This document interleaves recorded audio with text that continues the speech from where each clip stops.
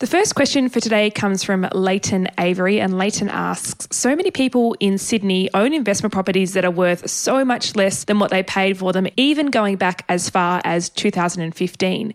How long do you think people should hold a loser? Great question, Leighton.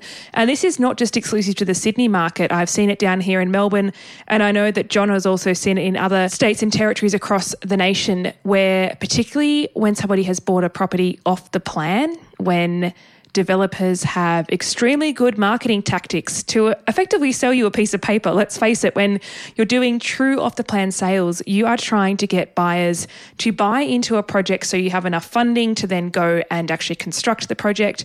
The banks typically need to see about 50% of the construction sold before they will let you start building or get the construction loan. So I personally think in terms of properties being maybe worth exactly the same or even less than what someone paid for them in 2015, I would safely assume a lot of these are properties that people bought off the plan and were sold the dream.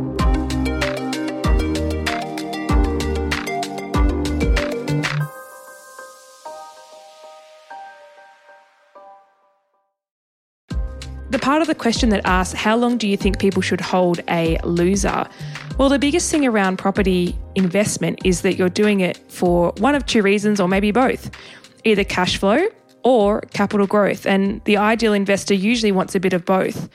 So if your property has gone backwards in value or is the same value and the cash flow from the rental yield is just not there, i.e. you're having to put money in each month to cover the gap of all the outgoings, not only the mortgage repayments, but maybe body corporate fees, council rates, maintenance, property management fees, all those things that we have to consider as an investor, then in terms of holding onto the property, I think you've got to ask yourself the question, where do I cut my loss and learn the lesson not to make that mistake again? Or do I write it out and see if we will get some capital growth in this particular property? It's a really tricky one. And to be honest with you, probably a good starting point to unpack this would actually be a clarity call with John. John does these, they're about an hour-long session, and there'll be a link in the show notes below. But if you've been a long-time listener, you will know that I am a property investor myself. I have 3 investment properties. But when it comes to being a professional buyer's advocate, I am very heavy on the home buying front. So my knowledge lies a lot in home ownership as opposed to investing and giving advice around investments. And I know where my strengths are, and I always play to those where I can. And I am very grateful that we have John as part of the show to add that element of the investor side of things, because that's definitely where he is. He runs a buyer's agency. He's based in New South Wales, but he buys all over the country with his team. And he is a great point of call when it comes to understanding the intricacies of investing.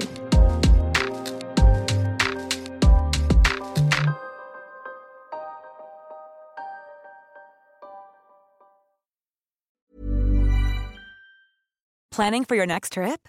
Elevate your travel style with Quince. Quince has all the jet-setting essentials you'll want for your next getaway, like European linen, premium luggage options, buttery soft Italian leather bags, and so much more. And is all priced at 50 to 80% less than similar brands.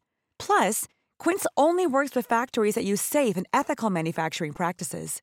Pack your bags with high-quality essentials you'll be wearing for vacations to come with Quince. Go to quince.com/pack for free shipping and 365-day returns.